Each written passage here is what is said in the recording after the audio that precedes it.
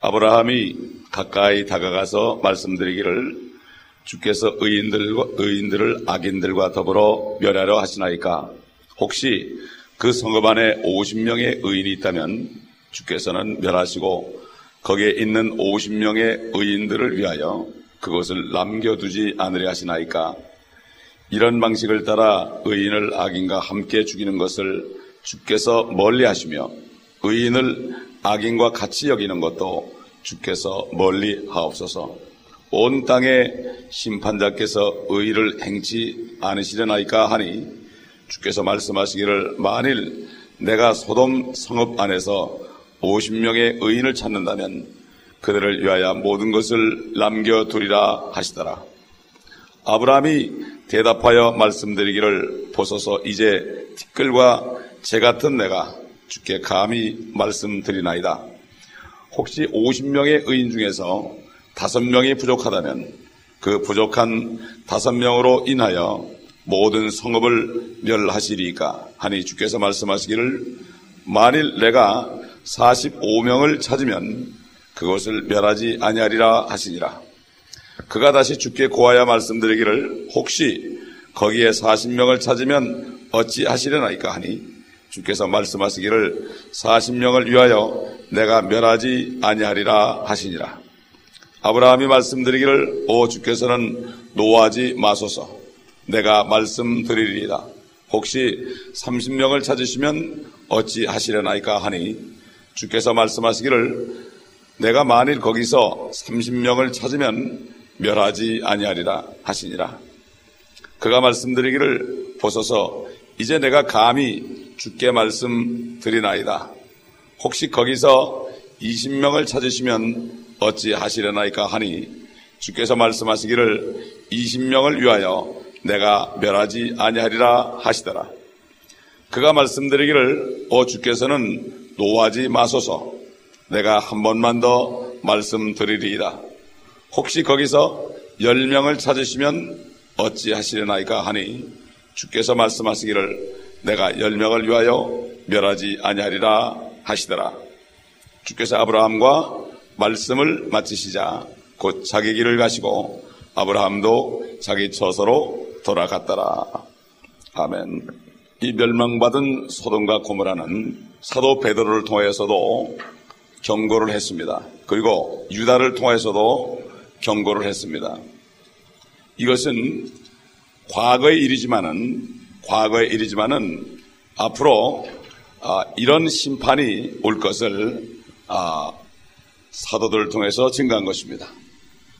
그래서 베드로후서 2장에 봐도 2장 6절에 봐도 또 소돔과 고모라 성읍들을 무너뜨림으로써 정죄하여 재가 되게 하셔서 후세에 경건치 않게 살 자들에게 본으로 삼으셨으며 또 사악한 자들의 음란한 행실로 인하여 고통당하는 의로운 롯을 건져내셨으니 이는 그 의인이 그들 가운데 살면서 날마다 불법적인 행동을 보고 들음으로써 그의 의로운 혼이 고통을 당하였기 때문이니라.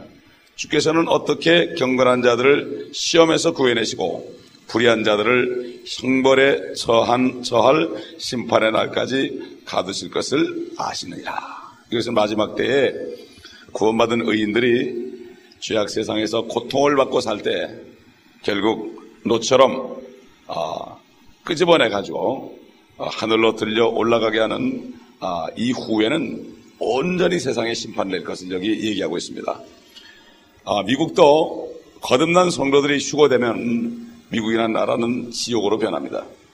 지금 벌써 그렇게 돼가고 있는데 그나마 이 미국이 지탱하고 있는 것이 바로 성도들 때문에 하나님께서 축복해주고 있는 것입니다. 10명의 의만 있어도 멸하지 않겠다는 하나님의 말씀을 보게 되면 당연한 것입니다. 그렇기 때문에 지금 온 세상 사람들이 축복을 받고 사는 것은 하나님의 자녀들 때문에 그들까지도 그 속에서 살고 있는 것입니다. 유다서 1장 7절에 보게 되면은 이렇게 증거했습니다.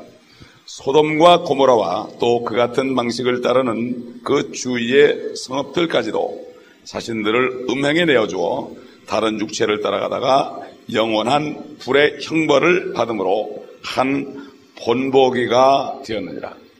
우리는 구약 성경을 통해서 앞으로 일어날 일들을 알아야 됩니다. 옛날에 예레미야 선지자에게 주님께서 말씀했습니다. 뭐라고 말씀했는가 하면은 네가 이 땅에서 한 사람의 의인들에도 찾으면 내가 이 성을 멸하지 않겠다. 그래서 뭐라는가 하면은 예레미야서 5장 1절에 보게 되면은 이렇게 하나님께서 말씀하셨어요. 너희는 예루살렘 거리를 여기저기 달려서 이제 보고 알며 거기 넓은 곳에서 찾으라. 만일 너희가 한 사람이라도 찾을 수 있다면 공의를 행하고 진리를 구하는 누군가가 있다면 내가 그 성읍을 용서하리라. 예루살렘 그러면은 하나님의 도성입니다. 하나님의 도성에 하나님을 찾고 공의를 행하는 사람이 한 사람만 있어도 그 성읍을 멸하지 않겠다고 그랬습니다. 여기 본문 창세기 18장 16절부터 마지막 절까지 보게 되면은 이제 23절부터 마지막 절까지 보게 되면은 이제 아브라함이 하나님께서 소돔을 멸하러 오셨다는 얘기를 듣고 자기 조카 롯을 생각하고 좀 롯을 위해서 좀 하나님께 구해야 되는데 차마 롯을 구원해달라는 얘기를 하지 못하고 간접적으로 거기 의인이 50명이 있다면은 그래도 주님이 멸하시겠나이까. 그러면서 하나님께 뭐라는가 하면은 어떻게 온 땅의 심판자께서 의를 행치 아니하시려나이까. 그러니까 아브라함은 오히려 하나님을 막 책망을 했습니다. 우리도 가끔 그럴 때가 있죠. 이해하지 못하는 일들이 일어나고 어려운 일이 일어나고 억울한 일이 일어날 때 하나님을 책망하는 기도를 할 때가 있습니다. 이 아브라함은 너무나 속이 탔기 때문에 자기 조카 롯이 아버지도 일찍 죽었고 정말 자기를 따라 나와가지고 고생하다가 이제 소돔성에 들어가서 잘 살고 있는데 그 소돔성을 하필이면 그것을 멸하러 왔다고 그러니까 이 아브라함이 사랑에 많은 사람입니다. 그렇기 때문에 아마 이 롯은 아브라함과 나이가 비슷했던 것 같아요. 왜냐하면 아브라함의 작은 아버지의 아들 하란은 일찍 죽었기 때문에 항상 아브라함은 롯을 자기 형제처럼 그렇게 사랑한 것 같습니다. 그래서 롯은 조카 롯을 조카라고 그러지 않고 형제라고 얘기하는 것을 성경에서 볼 수가 있습니다. 참 아브라함의 기도는 정직한 기도는 되지 못했습니다. 차라리 하나님께 솔직하게 나 롯이 거기 있는데 롯은 살려주면 안 되겠습니까?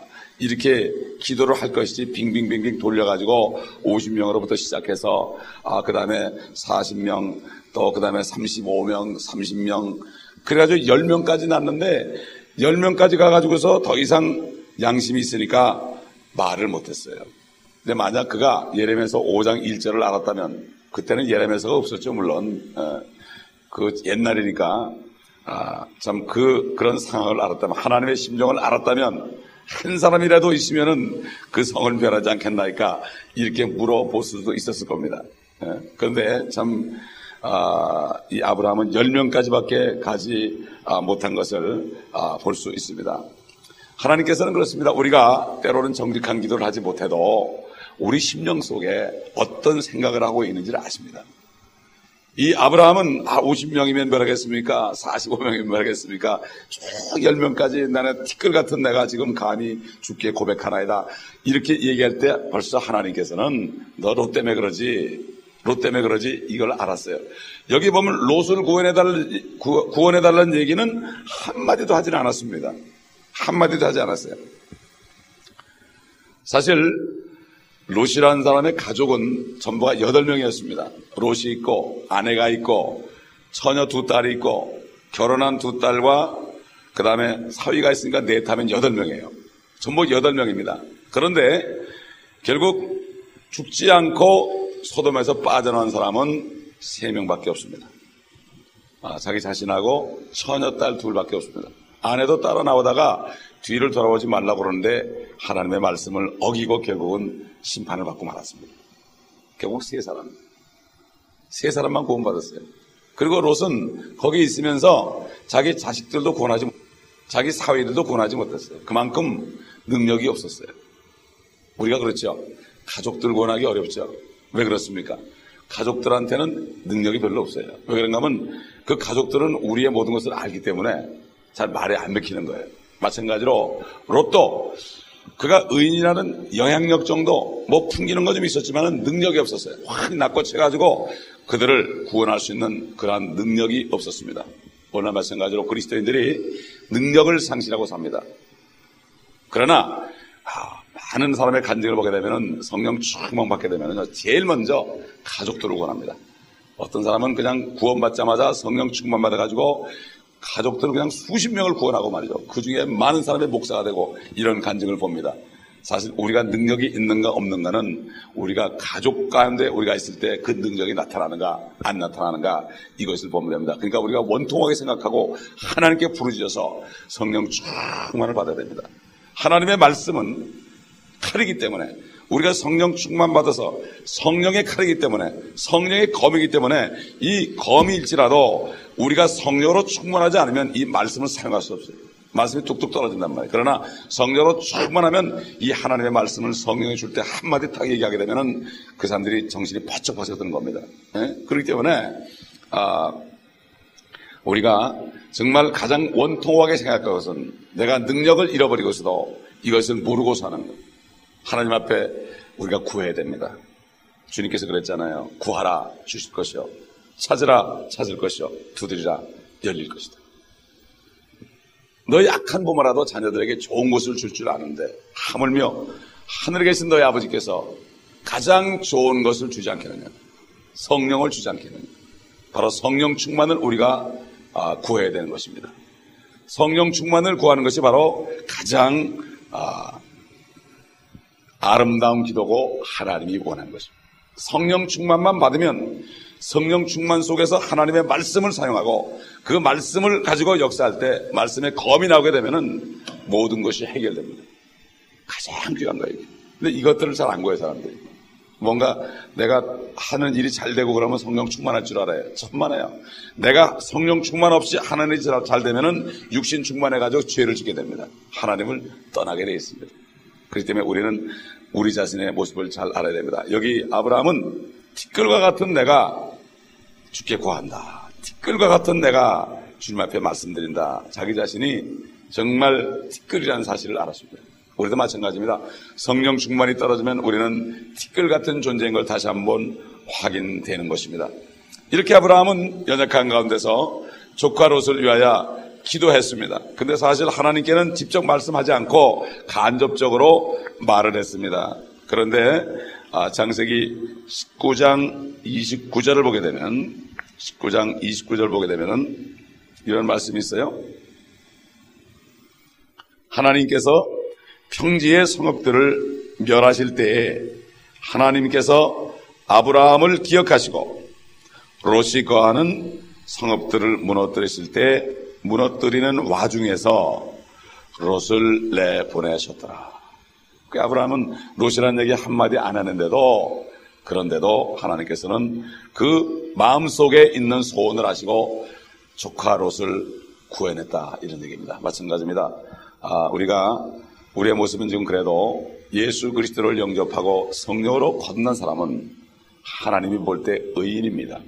사실 롯이라는 사람이 어떻게 의인이 되겠어요? 그 사람 자기 썩어질 정욕을 따라간 사람인데 그 사람을 어떻게 의인이라고 하겠습니까? 마찬가지입니다. 오늘날 우리가 의로워진 것은 우리 행위가 아니고 하나님의 선물이라고 했습니다. 믿음으로 말미암아 우리가 은혜로 구원받은 것이라고 했습니다. 그렇기 때문에 이렇게 구원받은 사람은 하나님이 일일이 한 사람 한 사람을 보고 계시고 이제 심판하기 전에 주님이 공중에 임하실 때 환난 전에 공중에 임하실 때 한 사람 한 사람을 불러 올릴 것입니다. 이것이 바로 우리가 기다리는 소망입니다. 그리고 그 후에는 환난 때 후 3년만 가면은 이 땅에는 어떤 사람도 하나님을 찾는 사람이 없습니다. 다만 유대인 중에 14만 4천 외에는 아무도 찾는 사람이 없습니다. 그렇기 때문에 하나님께서는 하늘에서 다시 소돔에 내렸던 그러한 심판의 불을 내린다고 성경은 말씀하고 있습니다. 그렇기 때문에 우리가 해야 될 일은 한 사람이라도 우리 가족부터 믿지 않는 사람에게 정말 복음을 전해야 되는데 내 안에 그 영혼을 사랑하는 마음이 없는 것을 안타깝게 생각하고 부르짖어 기도하고 내 자신을 놓고 하나님 앞에 드려야 됩니다. 이걸 거룩한 제물로 드릴 때 하나님께서 우리를 사용하시는 것입니다. 그렇기 때문에 우리는 옛날에 소돔과 고모라의 일을 통해서 지금 사도 베드로와 사도 유다가 증거한 것처럼 이런 일이 또 일어난다. 세상 말에도 그런 말이 있습니다. 역사는 되풀이한다. 역사는 되풀이하고 있습니다. 계속 되풀이합니다. 이걸 알아야 됩니다. 그리고 역사라는 것은 히스토리인데 히스토리라는 것은 his story라는 얘기입니다. 하나님의 이야기라는 얘기입니다. 역사 속에서 하나님의 어떻게 하셨다는 것을 알지 못하면 안 되는 거예요. 세계 역사는 하나님 없이 인간의 측면에서 보는 히스토리, 그런 역사는 아무리 공부해봐도 하나 소용이 없습니다. 그러나 진짜 하나님의 역사, 진짜 역사책이 바로 성경입니다. 이 구약 성경의 말로 그분의 스토리입니다. 그 하나님의 역사를 보면서 우리가 우리 자신의 모습을 깨닫고 우리가 하나님 앞에 어떻게 행할 것을 바로 알아야 됩니다. 그렇기 때문에 세상 사람들도 역사를 공부하면 지혜로워진다. 그런데 세상 역사 가지고는 지혜로울 수 없습니다. 하나님의 역사를 우리가 배울 때 이게 바로 성경이에요. 이 성경 말씀을 배워야 되는 거예요. 그래서 구약 성경의 말로 그래서 배워야 되는 거예요. 사도들은 구약을 읽고 다 깨달아가지고 증거한 것입니다. 동일한 성령께서 기록하신 구약을 읽고 다시 일어나는 현장을 보면서 그들이 회개를 외치고 말씀을 증거하고 책망했던 것입니다. 마찬가지로 우리도 왜 말씀을 배웁니까? 이 말씀을 통해서 하나님의 역사, 앞으로 일어날 역사를 미리 보면서 성령께서는 우리에게 모든 진리를 알려주시고 또한 우리 앞에 일어날 장래 일들을 가르쳐준다고 그러는데 하나님의 말씀을 통해 가르쳐준 겁니다. 성경 말씀에 장래에 일어날 일이 다 기록되어 있고 요한계시록을 보면 완전히 최종적으로 일어날 일들이 우리 앞에 있고 그 요한계시록의 말씀을 읽고 듣고 말씀을 마음에 간직하는 사람은 복이 있다고 우리 주 예수께서 요한에게 나타나셔서 직접 증거했습니다. 이게 복된 말씀들을 읽지도 않습니다. 듣지도 않습니다. 또 목사님들은 무서워가지고 증거도 안 해요. 칼빈 선생이 왜 요한계시록 주석을 못 쓰는가 하면은 요한계시록 주석을 쓰게 되면은 그 당시 바로 교황이 적그리스도라는 것을 증거해야 되기 때문에 교황이 굉장히 능력이 있을 때이기 때문에 왕들까지도 왕들까지도 막 폐위시키는 그러한 상태였기 때문에 요한계시록을 주석을 못했습니다. 칼빈이 못했다 그래가지고 우리가 못하는 게 아니죠. 왜? 주님께서 복된 말씀이라고 그런 것입니다. 이 복을 가로막고 있습니다. 설교자들이. 이런 마지막 때 우리가 살고 있습니다. 그러므로 우리는 하나님의 말씀 전체를 다 먹어서 하나님의 역사가 과거와 현재와 미래 것들이 다 들어있을 때 우리는 마땅히 우리가 어떻게 행할 것을 알게 되고 그 말씀 안에 굳게 설 때 우리는 흔들리지 않고 주님의 일을 할 수가 있습니다. 기도하겠습니다. 아버지 하나님 감사합니다. 오늘도 그 아브라함이 그 심정을 털어놓으면서 차마 말하지 못한 것도 주님께서 들어주시고 그 롯을 기억하시고 롯을 천사를 보내서 끄집어내 주신 사실을 또 우리가 알았습니다.